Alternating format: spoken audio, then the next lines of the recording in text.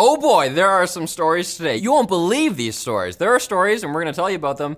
And let me just say, when Apple opened pre-orders for the Vision Pro this morning, demand was so high, it seems to have exceeded available supply. Shipping estimates for each of the headset's 3 storage options have now moved from February 2nd to mid-March. But if you're sad you'll have to wait an extra month for your Face MacBook, maybe don't be, since the device is shipping without a Netflix app of any kind. Literally unplayable. What am I supposed to do?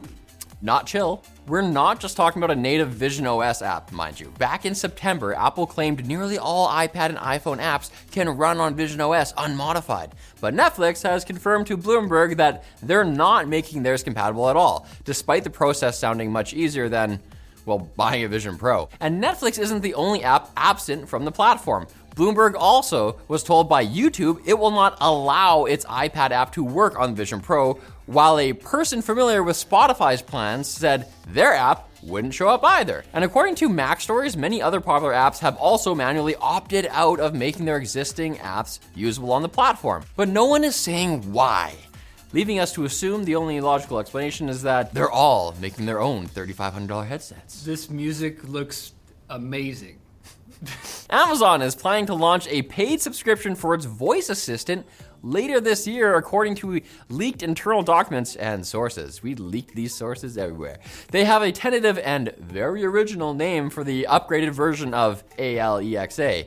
They're calling it ALEXA Plus. Apparently, Miss Plus will have more ChatGPT-style features to give it better conversational and reasoning skills so you can get better input on what specific toilet paper you should order with same-day shipping. ChatGPT doesn't even use toilet paper. Same-day wiping. Even better than that, the upgraded assistant will allegedly be able to tell the difference between when you are finished speaking and when you're just pausing, so it doesn't cut you off.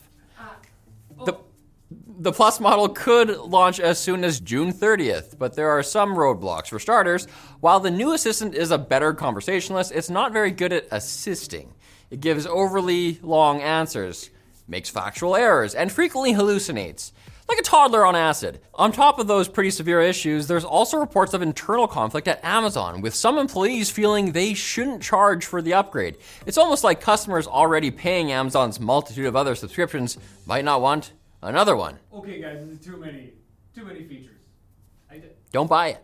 TSMC says it anticipates further delays in getting their second Arizona fab up and running. Initially projected to be up and running in 2026, Chairman Mark Liu now says it will probably take until 2027 or even 2028, when we won't exist. My toddler's doing acid by then. Once again, blaming all those gosh darn skilled workers for apparently not existing, just as he did when the company announced a similar delay for their other Arizona factory. Making things even worse, the chips output by Factory 2 may end up less advanced than planned. TSMC wanted their first factory to produce 4nm chips, while the second factory made chips using 3nm tech. But now the company says that 3nm capability is dependent on funding promised by the US government through their CHIPS Act.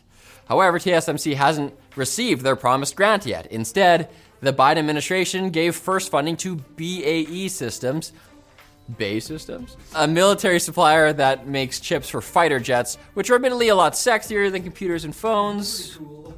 However, even if TSMC can make a 3nm fab, this delay could mean the factory is a whole generation of silicon tech behind before it even opens its doors. The Arizona chips are gonna feel so old when they hear Taiwanese chips saying all this new slang they don't understand. They're gonna be like, sweet, dude.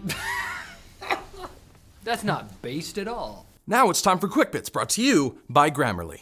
Not everyone at Linus Media Group is a writer, but thanks to Grammarly, they don't have to be word nerds to write well. Grammarly's generative AI helps our business team work faster by improving their writing. It can help get you started with ideas, outlines, and even advice. Grammarly's rewrite feature can spice up your sentences, and if your inbox is overwhelmed, their reply feature can summarize emails and suggest responses to lighten your load. And with Grammarly, you're in control of your data.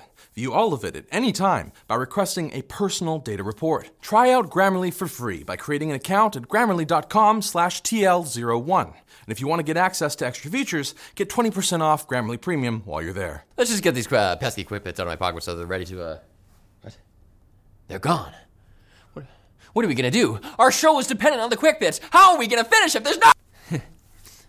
They're in my other pocket. It's all good. Mark the Zuckerberg has announced that Meta will be pursuing the creation of an artificial general intelligence, presumably so he can have a member of his own kind to talk to on this planet. Part of Zuckerberg's vision is to make Meta's theoretical future AI relatively open source, similar to their Llama LLM, rather than solely controlled by a few elite companies who know jujitsu. This, of course, raised concerns about the general public having access to tools roughly equivalent to human intelligence. Right now, the general public isn't intelligent at all. At press time, Zuckerberg was quoted as saying, "Grow, my children. Move fast and break things." BMW will be introducing general-purpose humanoid robots from Figure at a manufacturing plant in South Carolina. Figure CEO Brad Adcock, whose name is a complete sentence. I'm a professional. It's hard when the whole room is crying. Says that they're planning to ship their first Figure 01 robot within the year. However, these bots will likely start with one task before expanding their repertoire, mostly repetitive, unappealing tasks like stacking pallets or unpacking boxes. So hard to read when there's tears in your eyes. There's plenty of room to expand because these robots can apparently learn complex actions like how to make a pot of coffee just by imitating videos of humans. Just nobody let it watch Westworld. That's what you want, okay. I'm installing Adcock right now. A janitor's house that was being used as office space has been converted into an assistive smart home. The council of the English city of Sunderland undertook the project to allow occupational therapists and technologists, as well as their customers and partners, to have a space to train with assistive technology and to try out ideas to maximize independence for clients. They even used the space to help make gaming more accessible to kids. After all, being differently abled shouldn't bar you from normal childhood activities like being bullied in Fortnite. This the council decrees. Microsoft has made an AI reading tutor available for free. Reading Coach.